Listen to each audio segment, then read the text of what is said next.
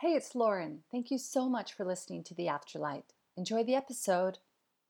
This episode has been brought to you by Raw Raw Consulting and the Raw Raw Spirit Team Mentorship. Hey, it's Lauren here. I'm an expert in time management, content creation, and mindset work. My day job is working with overwhelmed or unmotivated business owners or service providers who want to get organized and motivated and review their current business practices so that they can kickstart their journey to further success.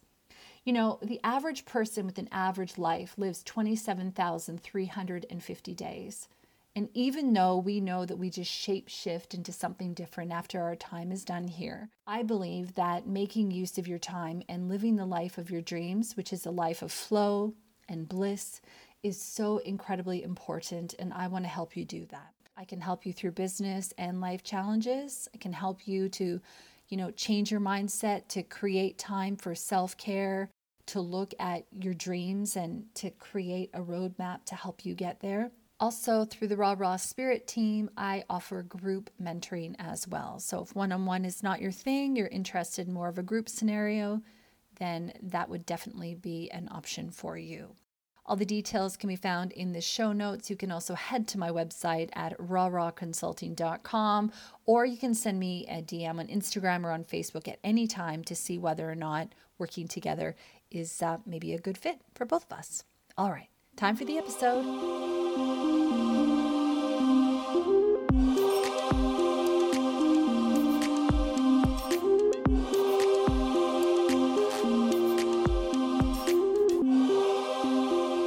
Okay, Lauren here, and welcome to the show. I am joined today by psychic and medical intuitive Julie Ryan. She can sense what medical conditions and illnesses a person has and facilitate energetic healings. She can communicate with spirits, both alive and dead. She can scan animals, access people's past lives, and remove ghosts from homes and other buildings. And she can tell how close to death someone is. Her book, Angelic Attendants, What Really Happens as We Transition from this life into the next, is a wow book, by the way, and describes a series of events that involves angels, multitudes of deceased family and friends, the spirits of deceased pets, and countless serendipitous and miraculous moments.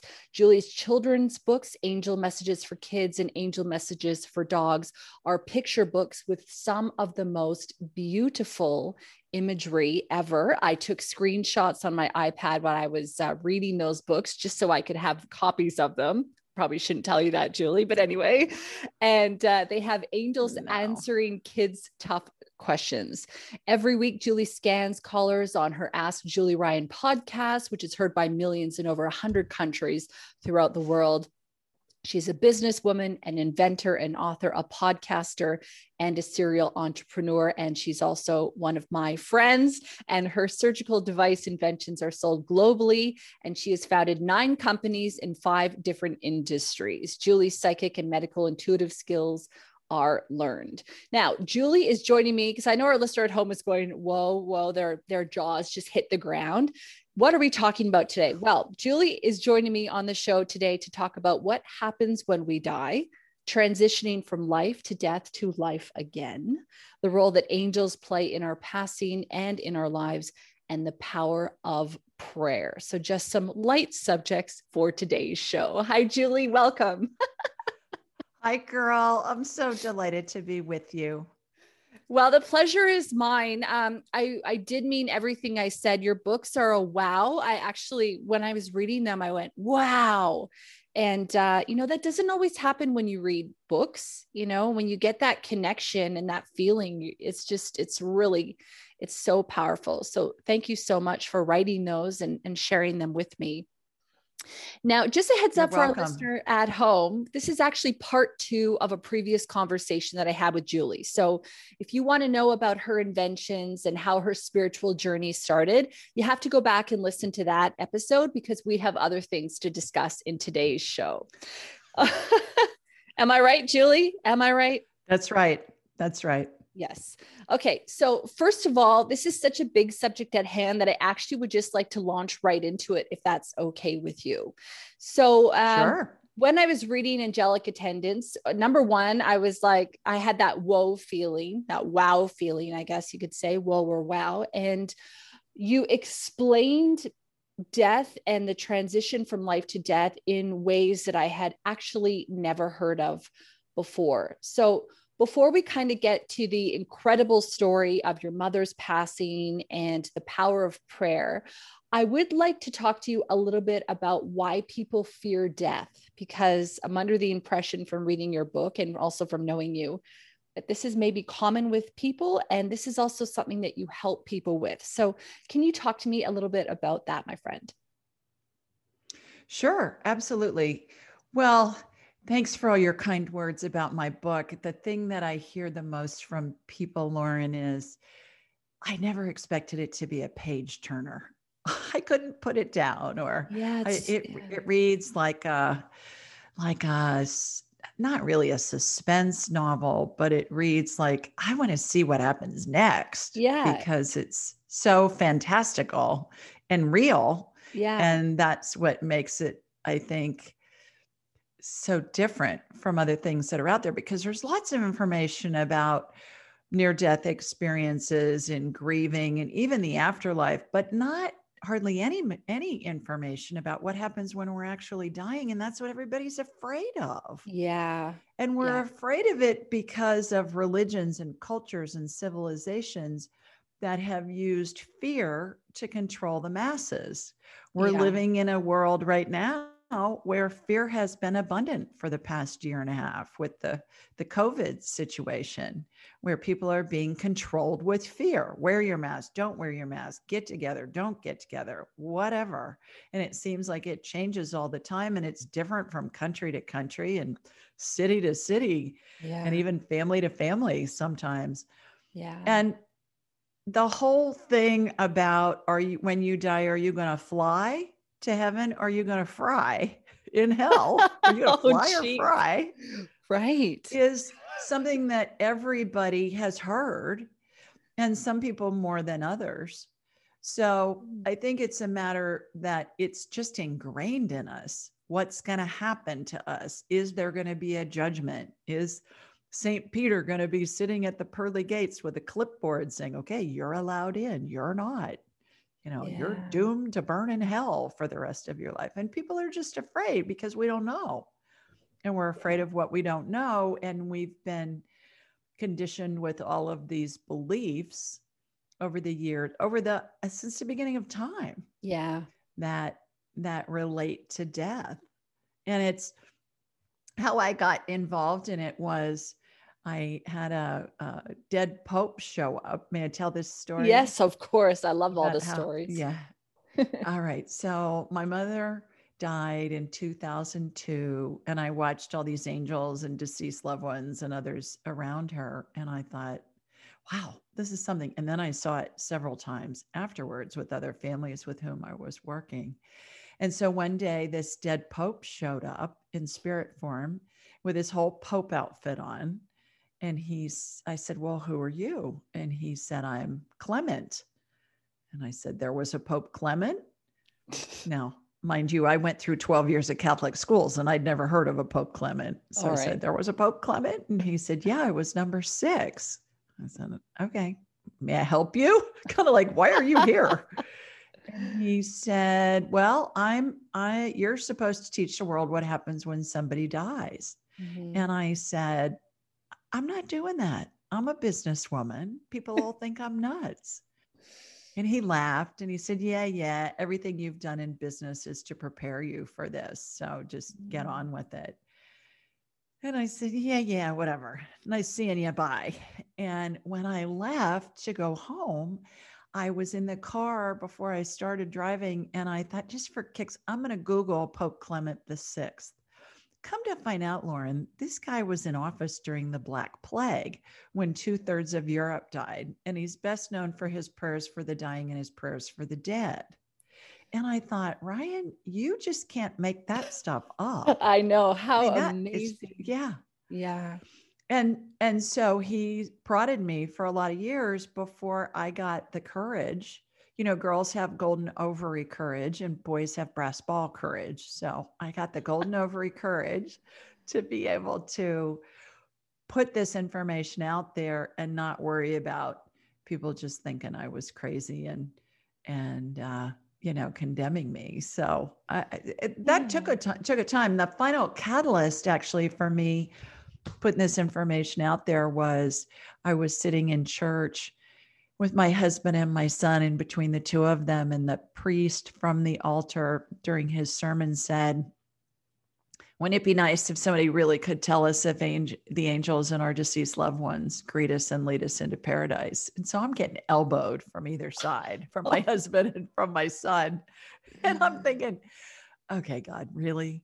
In church from the pulpit, you're giving me grief about this. Okay. I'll do it. I'll do it. And that's how the book came about. That's so awesome. So, when you were sort of having that, I guess, those fear-based thoughts about stepping into that role, which is a pretty big deal, were you primarily concerned that people weren't going to believe you, or were you primarily concerned about not being able to deliver the message in the way that you would have intended? Neither. I was primarily concerned about my business colleagues and clients thinking, oh, she's a fruitcake. She's a nutball. Yeah. Why are we doing business with her? Because I'm an entrepreneur. So I had a bunch of different companies all going. And my fear was realized. May I tell that story real quickly? Oh, of course. Yes.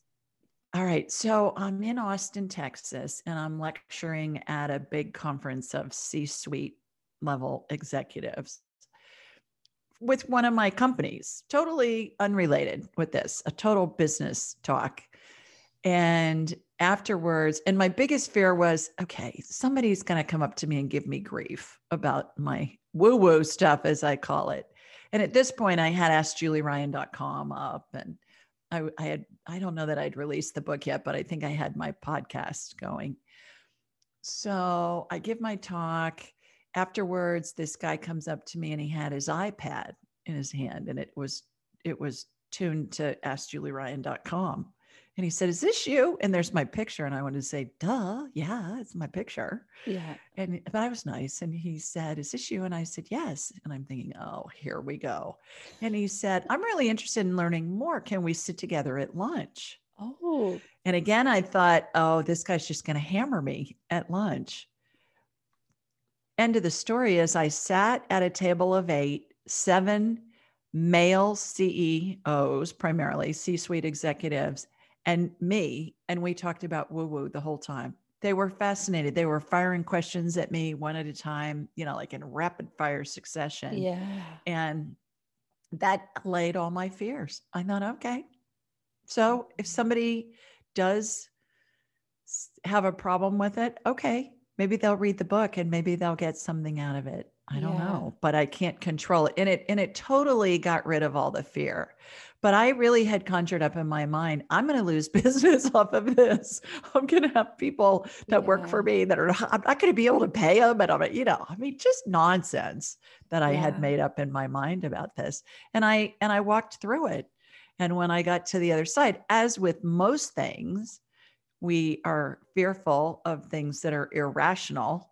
Yeah. And we torture ourselves over them. And if we just recognize, okay, this is a fear that's irrational and it's not real, then we can move forward. So that was a big lesson for me.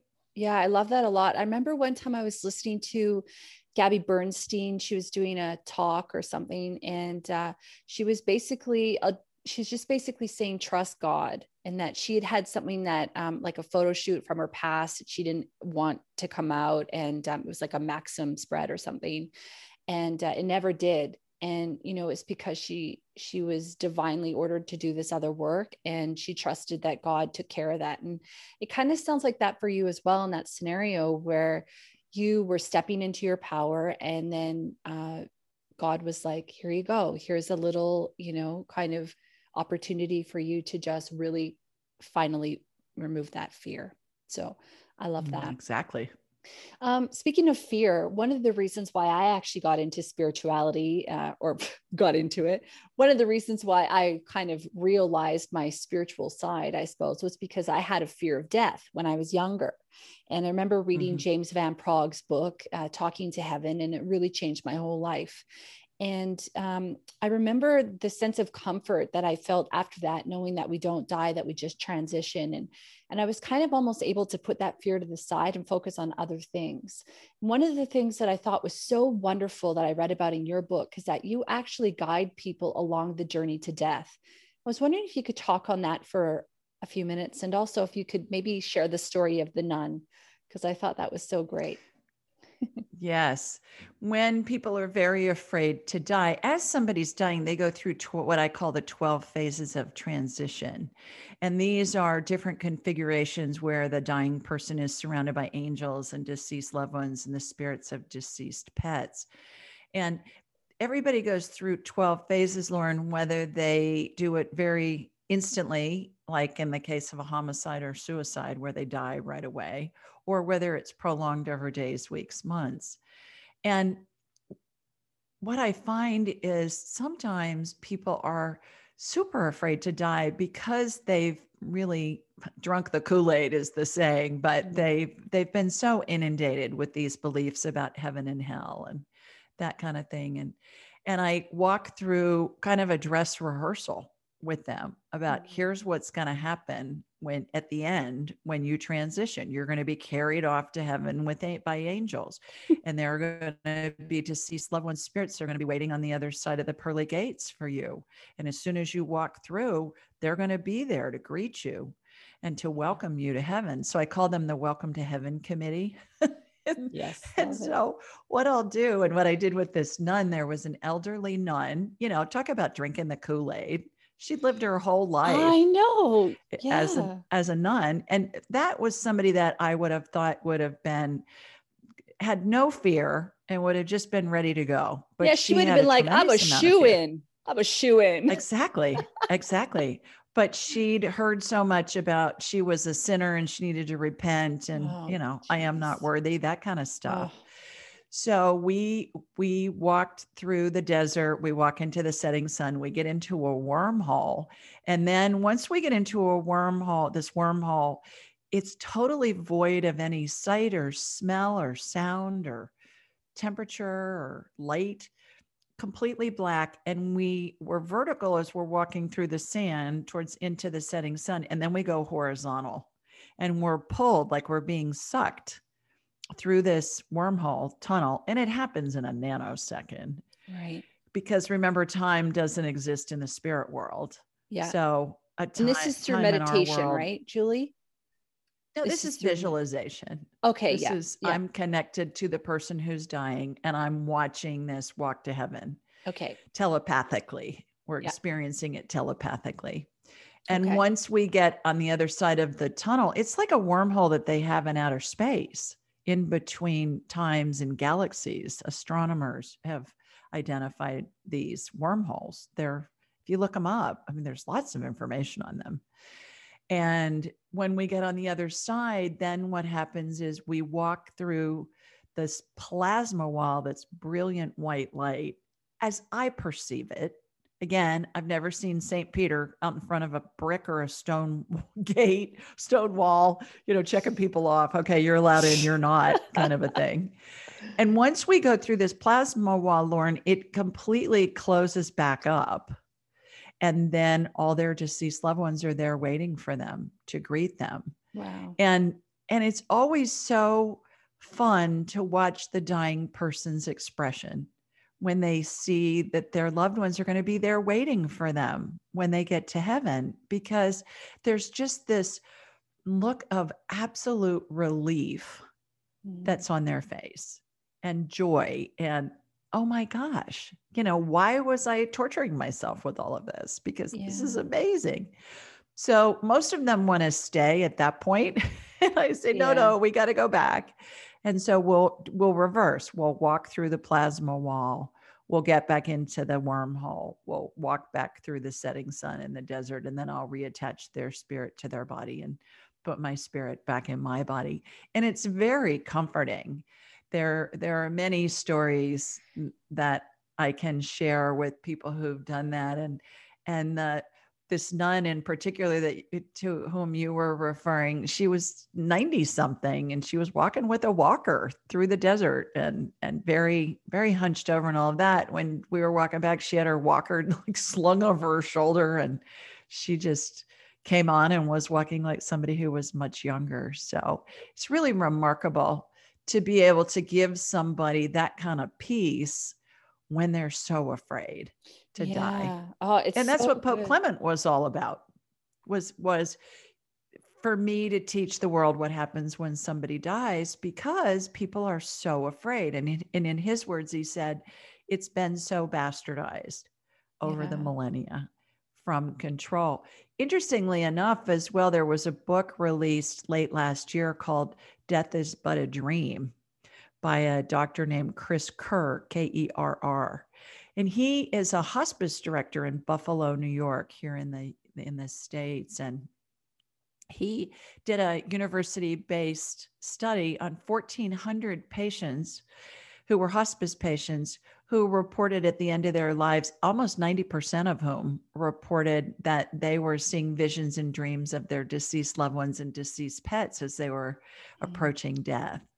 And so it corroborates and validates everything that I talk about in angelic attendants from the spiritual side of the equation. And certainly I have stories about families with whom I'd worked and the validations that we got from the information I was receiving from spirit. But now Dr. Kerr's book validates it in a different way, in a medical and in a scientific way, which I find fascinating. So timing is what it is. You know, it always unfolds perfectly. My book was out first and now here she is. And it's funny because, you know, his book might be accessible in a different way to people who aren't ready to hear about, you know, maybe some of the content in your book. Maybe it's like leading them into it, you know, a little bit. Well, as we've become more well-educated over the last 150 years, certainly we've become more proof-based. Yeah, and we want to see statistics and we want to see proof. And so his book does that. And as he says, I interviewed him on my Ask Julie Ryan show, and I believe it's episode 239. And the interview's on YouTube, and it's anywhere you download podcasts if you just want the audio version. And he said in that interview, unfortunately, this information, this proof needed to come from a medical doctor in order for it to be believable. Mm-hmm. Yeah. And I agree with him. Yeah. Yeah. Yeah. So listen, in this conversation, I do want to go into a little bit more about the 12 phases of transition. I am dying to hear your mother's transition, you know, that story. It's so amazing. I know our listener at home is not even going to believe it. I do want to go back just quickly, if we can though, Julie, just about the experience we were talking about guiding people on the journey to death. So I guess I was trying to think about, okay, so basically let's just use the example of the nun, just because it's easy. So she comes to you, or you meet with her online, and you basically say, okay, so this is what we're going to do. We're going to visualize this experience. So I guess I'm kind of wondering whether or not she had the same conscious experience as you, or whether or not you were connecting with her spirit. And so consciously, she might not have been aware of it. Because you know what I mean? I guess I was trying to think about, what if she doesn't have a lot of experience with visualization? Would it have been the same for her? Or did she go through this experience and then have that comfort feeling after without necessarily knowing what had happened? Hopefully I've explained that properly. Yes. And it happened a little differently than what you're surmising. Perfect. Her niece asked me to get involved. She was in a coma, so she was not able to communicate. The sister was, the nun was. And so spiritually, I connected with her. I could communicate with her telepathically. And that's how I led her on the walk to heaven. What I call the walk to heaven was from a telepathic standpoint. So it was her spirit experiencing that instead of her it from a cognitive standpoint. Normally, it's somebody's spirit with whom we're working on the walk to heaven, because they're so afraid to die, even if their consciousness, if they're still able to communicate, that their consciousness isn't able to voice that. And so right. I'll walk through with them from a spiritual perspective, give them a dress rehearsal from a spiritual perspective, from a telepathic perspective. So I'm working with their spirit. So their spirit then has that information that it already knows. But then when it integrates back, joins with the body then gets it. So it's a dress rehearsal Right. with them in spirit form. Do you think that's why sometimes people stay in comas for long periods of time, because they're afraid of making that final shift? That, yes, I believe that they take a long time to die. Some people take a long time to die because they believe that it's helpful to their loved ones to get used to the idea that they're not going to be around. My sister-in-law's dad had Alzheimer's and was really deteriorating for about 8 years. And the last couple of years, he really was getting to the point where we thought they were going to lose him a couple of times. And so I was talking with him telepathically, and I knew him because I'd known him for 30 years or even more, close to going on 40 years since his daughter and my brother had been married, and his name was Jim. And I said, Jim, why are you waiting? And he said, I want to give Phyllis, his wife, I want to give Phyllis the opportunity to experience what it's like to live alone. And I said, well, what do you mean? And he said, when we got married, she lived at home. She's never lived alone. She was 88 years old when he died. She's still living. And he said, she's never lived alone. So what was going on for several years, a couple of years at least, was he was in a care facility, and she would sleep at home alone at night, and then she'd go spend the day with him in the care facility every day. So it was getting her used to being alone. That was his reason. And what a loving thing for him to do for her. What an And amazing. I didn't know if that was true. So I asked my sister-in-law, I told her, I said, your dad told me that he's taking a long time because he wants your mom to get used to living alone, because she never lived alone. She lived at home before she got married. And she said, that's right. That's true. Wow, I that's didn't know that. amazing. It's actually amazing, Julie, isn't it, that you can connect with a spirit and get that information when they're not able to articulate that in their conscious state, in their human state, I suppose. My favorite story, however, is a friend of mine's dad was dying, and he was a retired dentist, very elderly, and he was on a ventilator, and they took him off, and he was just hanging on. And for 2 weeks, and his daughter said to me, I don't know why he's hanging on. Well, he had told me several times to tell her he needed his quarterly estimated taxes filed. He wanted her to mail them. And she said, that's the most ridiculous thing I've ever heard. I'm not, that's crazy. So she calls me after 2 weeks. She said, what does he need? What? He's saying he wants his quarterly estimated taxes mailed. She said, I don't even know where they are. So I'm having this long distance call with her on my cell phone, and I'm talking to him telepathically. So it's like a woo-woo conference call. And I said, where are the taxes? And I'd known this guy since I was 10. And I said, where are your taxes? He said, they're in the desk in my bedroom, left middle drawer, and she'll find them. And I said to my friend, Angela, I said, Ange, just go to his house and just go see if they're there. I mean, you don't have anything to lose. She was huffing and puffing. And so she did. And when she got there, sure enough, there were the taxes. The check was made out. The stamps were on the envelope. It was ready to go. She dropped it in the mailbox, and he died within a couple of hours afterwards. Wow. Well, come to find out, she was the executor of his estate. That was fairly complicated. By the taxes being filed the day that he died, it saved her all kinds of headaches in settling his estate. That's so good. That's so, I know. Julie, do you just wake up every day and you go, holy? Yeah, it's amazing. Well, it's just so much fun because Oh everybody's my different God. and everybody's experiences are different. And I think it's so important for us to remember that everybody is so valuable in this Mm, world because when we have an experience like you and I talking right now, will this has never happened before, it will never no. happen again Yeah. with your spirit and my spirit at this time, going whatever's going on in the world and in our individual lives. We talked before the show, we both have contractors at our house Yeah. doing different things. And so it will never be the same ever. And so Yeah. everybody's contribution then expands their individual spirits, everybody's exploration, everybody's experience, but it it enhances the collective consciousness. I'm getting real woo woo here on you, Love but it. of everybody's experience. And each generation that comes in is benefiting from the generations before them and their experiences because our spirits expand as we experience and explore things. And the Mm, example I like to use is think of a toddler who can't talk yet and can't walk, but they sure know how to use an iPhone and an iPad.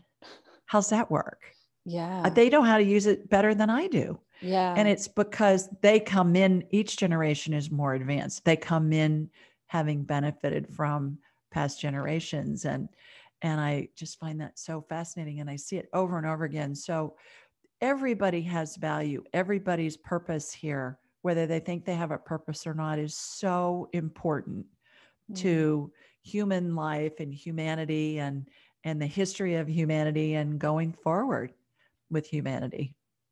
yeah. I love that so much. And I think one of the things that, that was so clear in your book is how connected we all are and how the impacts that we make on people throughout our life, even the small ones. I love this story where you were talking about, and I'm going to get you to go into that in just a moment, but with your mom's transition and, people from 20 years ago were showing up in the room and, maybe even people who had shown up just for brief periods of time in their current life were there because it was a bigger, there was like a bigger impact that was made and all these things. It just goes to show that, like you said, we are all connected. And when we all raise and do the best we can, we raise everyone else up. And I think that's the whole point, isn't it? About, how as we consciously and collectively raise our vibration and our frequency, that we're all lifting to the heavens together, for lack of a better word, I guess.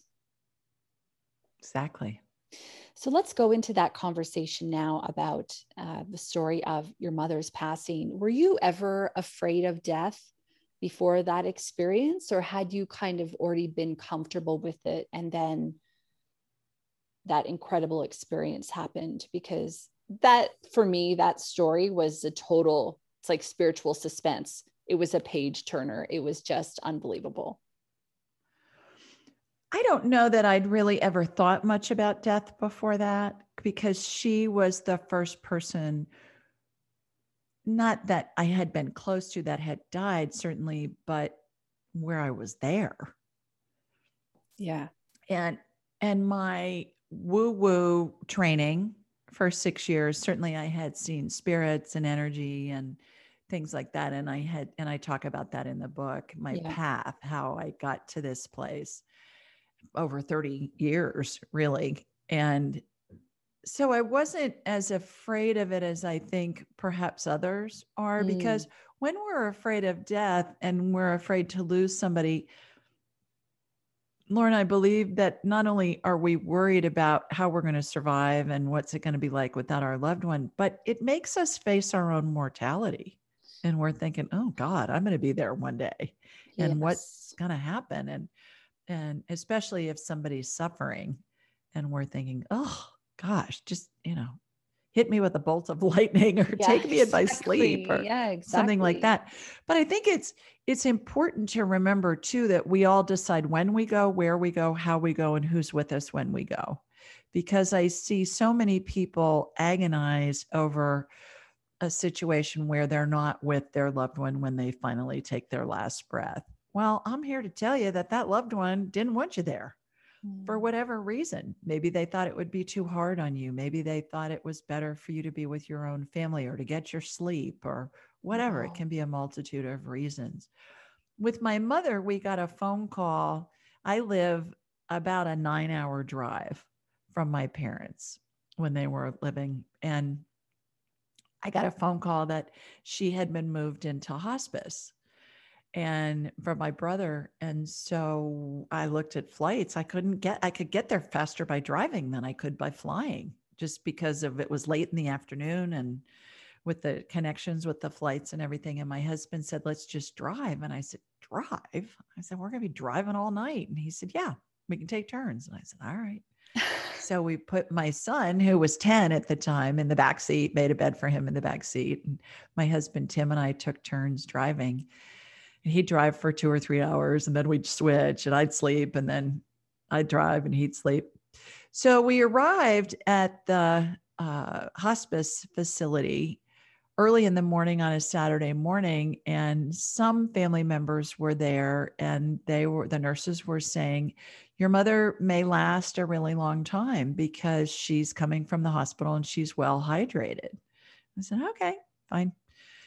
So as the day goes on, I'm starting to see these angels show up. But the first person I saw show up was my grandmother, who had died 6 months before that. And I was like, my Mima is here. Okay, well, what's she doing? Well, she's there first. And then my deceased grandfather showed up. Well, he died when my mom was 12. So I never knew him, but I certainly had seen many pictures of him over my life. His spirit showed up. And then these angels showed up, and my grandparents anchored this circle of angels that were around my mother's bed. And these were big old angels, Lauren. They were between 6 and 7 feet tall. They had white robes on, big old wings, barefoot. Their robes were belted at the waist with a rope, a vanilla colored rope, all that kind of stuff. And I think it's important to mention that that's how angels appear to me, a Catholic schoolgirl who's using a frame of reference of the paintings and the statuary and those kinds of things. That's what I was taught how angels appear. Right. Somebody who's raised in a different culture certainly may see angel energy as a blob of lime green energy or something. I mean, it may be totally different. Yeah. I like to use analogies a lot because it gives our human minds a frame of reference. And gargoyles, for instance, gargoyles look scary to most of us that were raised in the Western cultures. Well, somebody from an indigenous tribe in the middle of the Amazon may look at a gargoyle and say, oh, cool. What kind of animal is that? What does it do? Does it run? And have no fear at all. So we interpret things through our own frame of reference that we've had in our lifetimes, because it gives our human minds a way to understand what we're seeing from the spirit world. So nevertheless, we're there and these angels show up, and then my mom's spirit's out of her body and it's hanging onto the top of her head. It looks like a cartoon caption bubble where the characters, words or thoughts are written in the bubble. And as the day progressed, this circle of angels started opening up into a horseshoe. And then midway through, there were 2 other angels that appeared, and they were on either side of her spirit bubble, is what I like to call it. And at that point, that's midway through. That's about phase 5. At phase 6, there are other deceased loved ones' spirits that show up, and they're in period dress, a lot of them. Many of whom I recognized from photographs or I knew them in childhood. And there were people that were showing up who'd been dead for 25 and 30 years that I hadn't thought of since I'd heard they died. But I knew who they were. And I'm thinking, whoa, this is interesting. And then about phase 7, animal spirits arrive. And the dogs that we had when I was a kid growing up, our white German Shepherd and our Chow and a Dachshund and these other dogs that I had seen in pictures when my mother was a child. And their spirits were there. And I'm thinking, really? The dogs are here? What's going on with that? The dogs are here. Yeah. And so it just kept getting more interesting and more interesting. And then more and more spirits of deceased loved ones were showing up, some in 1960s attire with mini skirts and go-go boots, some with Renaissance era attire. And it got to the point where there were so many of them coming in that eventually when my mother did pass, they looked like specks on the horizon, looked like dots on the horizon. There were so many, literally thousands of them. Oh, and again, I my. call that the Welcome to Heaven Committee. They're there. So as this is progressing, Lauren, this circle of angels is opened into a horseshoe. Eventually it's in a straight line. The angels then are in a straight line, and it's for crowd control. They're the line of demarcation between the human world and the spirit world. They're keeping the crowd of spirits that have come to welcome the person to heaven. The bouncers. They're there to keep them. They're crowd control. Exactly. So they're there. And then about phase 9, the angels that are on either side of the spirit bubble, Lauren, their wings start to move.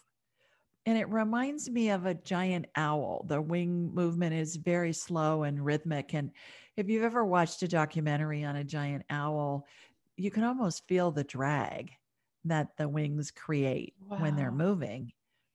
And I started to see a vortex form above my mother's head, like a tornado cloud, like a funnel cloud, like a tornado. And I thought, okay, this is wild. I maybe I'm hallucinating. Maybe I'm going through a midlife crisis. Obviously, I'm grieving because my mother's dying, but really? But what happened was it created an opening at the top of her head. And I knew intuitively that it was going to help the spirit separate from the body eventually. And that's exactly what it does. Jeez. Interestingly enough, when I was researching some things when I was writing the book, I was led just to Google giant owl wings vortex. And what I found out was there is this phenomenon called a wingtip vortex that causes lift for every bug, every bird, every kite, every plane, jet, whatever that flies. There is a vortex that forms underneath the wings and it causes lift. And I'm thinking, really? This is an aeronautical engineering thing. If you Google wingtip vortex, you will find tens of thousands, if not hundreds of thousands of drawings and articles, and everybody that has anything to do with aeronautical engineering knows about the wingtip vortex. So I thought it was really remarkable, Lauren, that here's these angels' wings moving, creating this phenomenon from the spirit world that's affecting us in the physical world. And there's a engineering explanation for it. Yeah. I laugh. I say, I love it when science catches up with woo-woo. And that was another example of it. Wow. And then phase 11 is the vortex is very strong in the spirit. Then in phase 12 exits through the vortex and is escorted to heaven by the angels on either side of the spirit bubble. And everybody goes through these phases, as I mentioned, whether it's quickly, instantly, like in the case of a homicide or suicide, or whether it's prolonged over days, weeks, months, even years.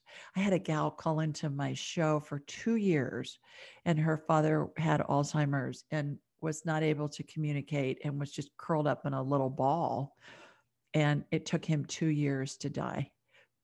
But again, there's no time in the spirit world. So what's 2 years in our time perhaps isn't even a fraction of a blip on the radar screen. Yeah. When you were watching all this unfurl, were you sitting in the room with your eyes closed, seeing it through your third eye, or were you seeing this through your naked eye? Both. Oh. Both. I would close my eyes. If I close my eyes, I can get a better picture in my mind's eye because I don't have all the distractions. Yeah. Yeah. And she died in 2002. So that was almost 20 years ago. Wow. So I've been doing this for a lot longer. So now if I'm scanning somebody for a medical, or I'm looking to see what phase of transition somebody's in, like let's say somebody calls me in the car while I'm driving. Well, it's probably beneficial for me to keep my eyes open when I'm driving. But I can see in my mind's eye while my eyes are still open and paying attention what's happening. The interesting thing, when my mother was dying, my father was praying, and out of this old Catholic prayer book, Prayers for the Dying. And we said the rosary, like a good Catholic family. And when we were praying, Lauren, there was this iridescent mist that filled the room. It was sparkly and it just swirled around. And then when we stopped, it went away. And then when we prayed again, it came in. And it was interesting because I only saw it when we were praying collectively. Yeah. I didn't see it like if somebody was off to the side praying on their own. I didn't know they were praying, but I didn't see it. The only time I saw it was when we were praying collectively. And I see the power of prayer in many instances. Primarily, I see it when somebody's having surgery. Yeah. Because I can always tell how many spirits are in the operating room is indicative of how much prayer is being said for that person. The more prayer, the more spirits in the operating room to lend support. It's really fascinating. That is to see all that. And you talked about that in the story of Cherie as well in your book. Right. Yes. So she was basically hadn't told a lot of people she was getting surgery, and then you saw many spirits in the room, and it turned out that her son had told his classmates or his prayer camp mates or something like that, and they had all prayed for her. It's just, when I read that, I just thought that was so amazingly profound. It makes sense why now when they do huge sessions of meditation with hundreds of thousands of people together, that they enact these changes. And it's just, I guess, yeah. So that made a lot of sense to me. Well, and prayer is a form of meditation. Yeah. It's all just energy. Yeah. And when we're all focused on an outcome that's going to benefit either humanity or a certain situation or a certain person, and we let go of outcome. Yeah. That's the key. My mother, speaking of my mother, we laugh about this. My mother, when somebody was taking a long time to die, she'd say, I'm going to go light a candle.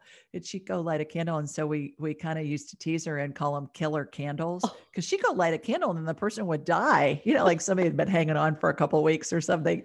And we'd say, oh God, Mary Jo is going to go light a killer candle. And she did. And inevitably the person would transition quickly thereafter.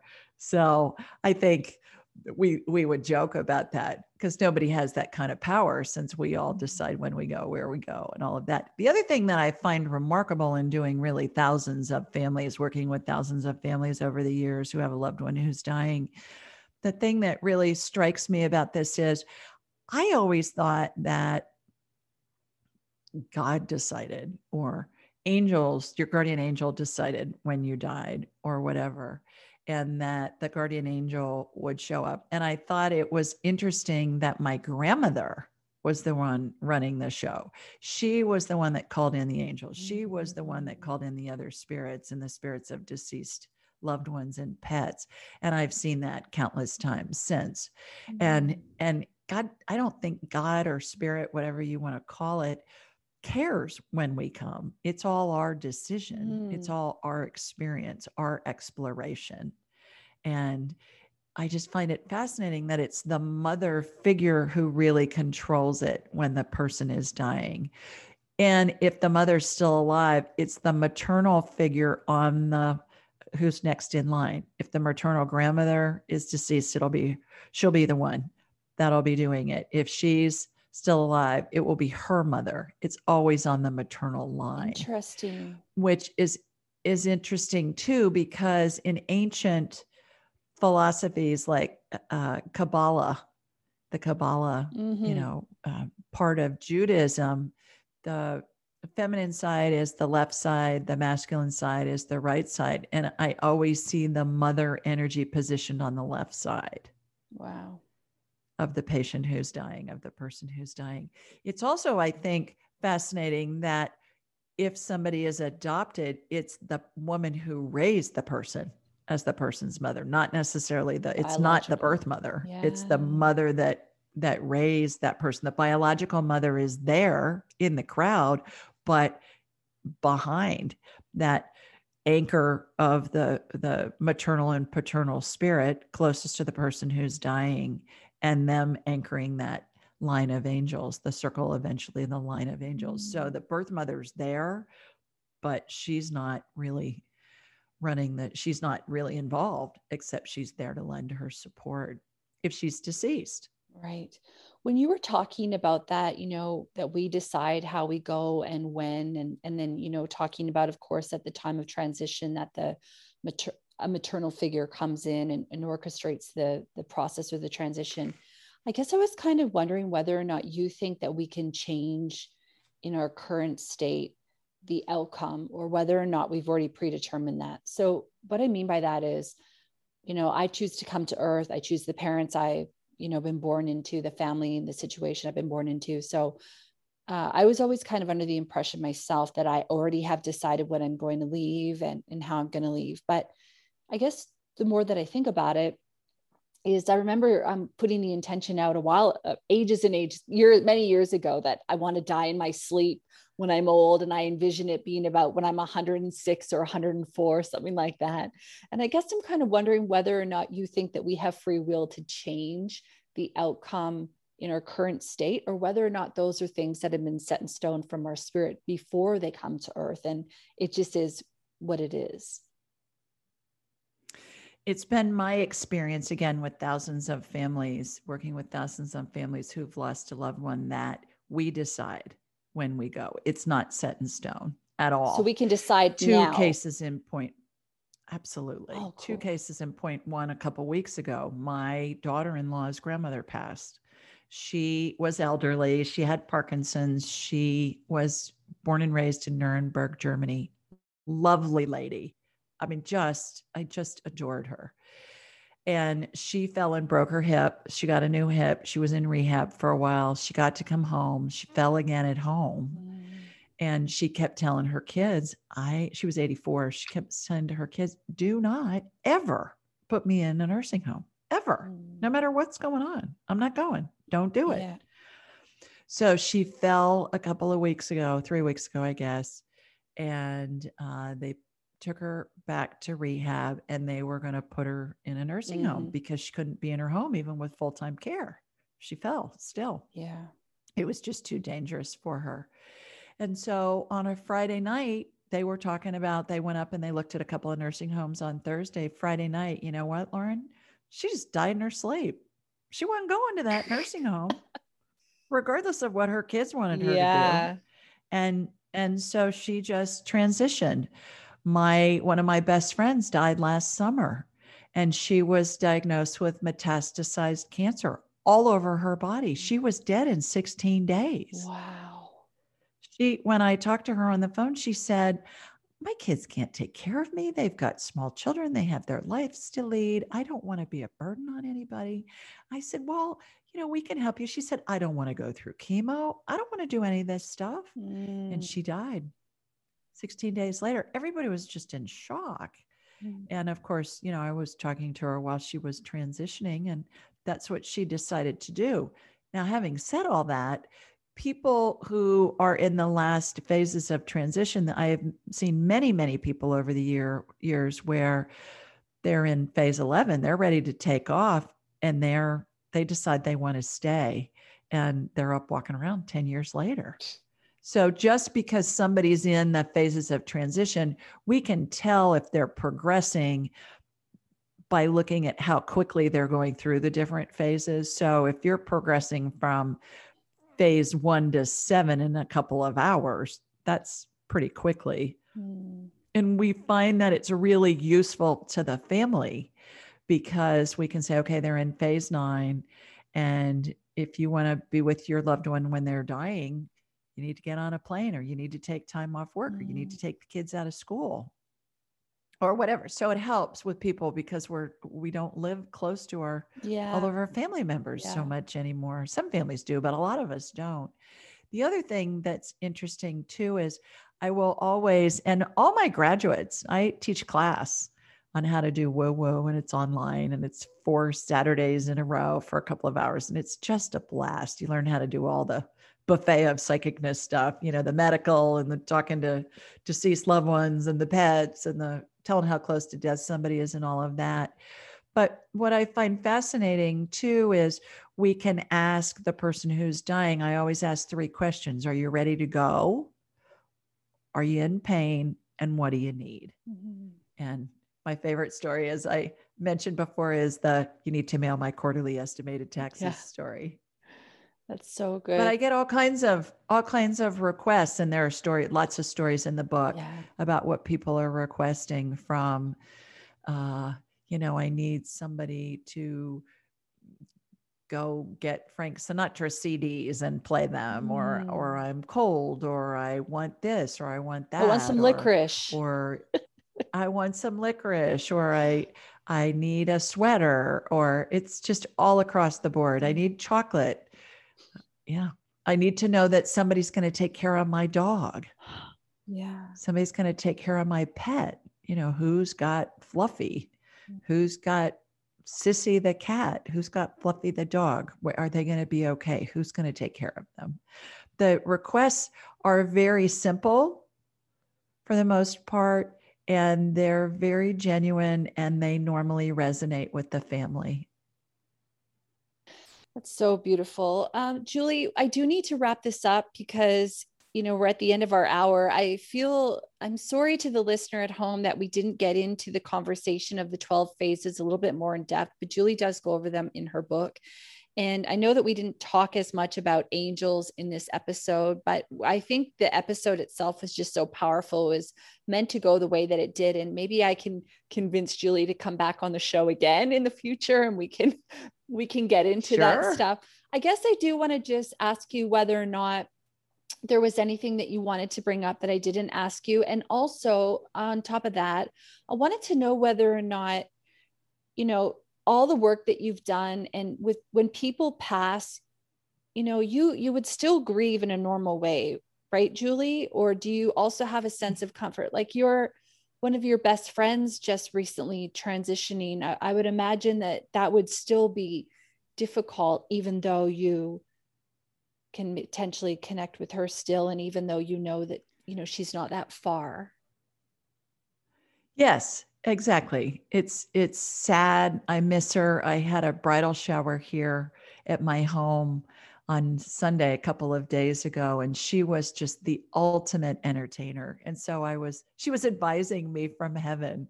And there were a couple of things. There were a couple of other hostesses that brought things in. I thought, oh, Deborah would just have a fit over this because this isn't how she would have done it. But So but yes, it's sad. And at the same time, I think it's easier for me knowing, number one, that I can connect with them, knowing that they're around all the time, and also knowing that they chose to go when, how, yeah, where, yeah. with whom, all of that. And that this was part of their spirit's path, and that we don't lose anybody. They're just in a different form. It's like an ice cube is water that's solid and it melts, and then it's liquid, and then it turns into a gas, and it's, evaporates. So it's all water. It's just different forms. Mm. And this is the same thing. So beautiful. And I will just say for our listener at home, because I feel like I got an objection there when I was listening to you speak. I just feel like sometimes when people hear that we choose our own passing, that it doesn't always make sense when people choose a violent passing, or when they choose a passing that is less than what we would have chosen for ourselves, or not less than, but you know what I'm saying by that. And I will say that Mhm. one of the episodes that we have is with Rob Schwartz, and he talked about our pre-birth plan and things of this nature. So if you are wanting to look into that a little bit further, I just want to direct people there. And also that we're all living our own soul's journey, kind of like what you were talking about, Julie, before, how we're all in it, and we're experiencing life on our own, in a way, on our own path, and that we can elevate each other as we go about our journey. But we can't always know the way that another soul's path is meant to go, or the lessons that they're teaching other people in the process. And I think it's just maybe an important thing to bring up. I concur with all of that. And also, a lot of it has to do with past lives, because somebody that goes in a violent manner perhaps was the spouse of sibling of, the parent of, the child of, the whatever of, and they experienced that from that vantage point in a past life. And in this life, they decided that they wanted to be the person who died that way so that they could experience that side of the equation. May I talk about what I'm giving as a gift? Oh, yes. Talk about that. And also the fact that, you talked about it, that you do your mentorship as well. So, people can learn to connect with their passed over loved ones, and you teach all that. So please, my friend, tell people how they can get a hold of you, talk about your free gift, talk about, anything that you want to say. The platform is yours. Okay. Thank you. Anybody that would like a copy of my book, Angelic Attendants, and or a copy of my children's books, Angel Messages for Kids and Angel Messages for Dogs, all you have to do is just go to askjulieryan.com and click on the Ask Julie tab, and then just say, hey, I heard you on Lauren's show. I'd love a copy of the book. And we will send you a digital and an audiobook version for free, just as a gift as a thank you for listening today. Thank you. That's number one. Number two, I do work with private clients every day, all day. And I do a show every Thursday night, US time, from 8 to 10 Eastern. And it's a blast. It's called Ask Julie Ryan, the Ask Julie Ryan show. And people call in from all over the world and ask me questions about scanning them medically, doing an energetic healing on them or their pet. How close to death is my loved one? Can we talk to my deceased loved one? Can we do a past life thing? Should I take this job? Should I marry this guy? Should I move into this house? I mean, whatever. It's a blast. It is so much fun because every week is different. And I have lots and lots of callers that have their own questions. So that's fun. And then I do have a class, and it's called Angelic Attendant Training. And I teach it quarterly. I limit it to 12 students, and you will learn the buffet of psychicness that I do: medical, energy healing, pets, past lives, talking to deceased loved ones. And it's important to remember too, Lauren, that it's not just loved ones that we knew or deceased people that we knew. You can talk to anybody you want. You want to talk to Napoleon or Mother Teresa or Einstein or whomever. It doesn't matter. It's just all energy, and it's being able to connect telepathically with that spirit. So everything is available at askjulieryan.com. Everything on social media and YouTube and Alexa's all at Ask Julie Ryan. So it's easy to find us. Yeah, awesome. And people can listen to the show through your site. So they just go to the website, and then they can listen to a live stream of the radio show as it's being broadcasted, and then we tape it, and then we release it as a podcast anywhere you download podcasts. Perfect. And then the video and the audio, the video is on YouTube.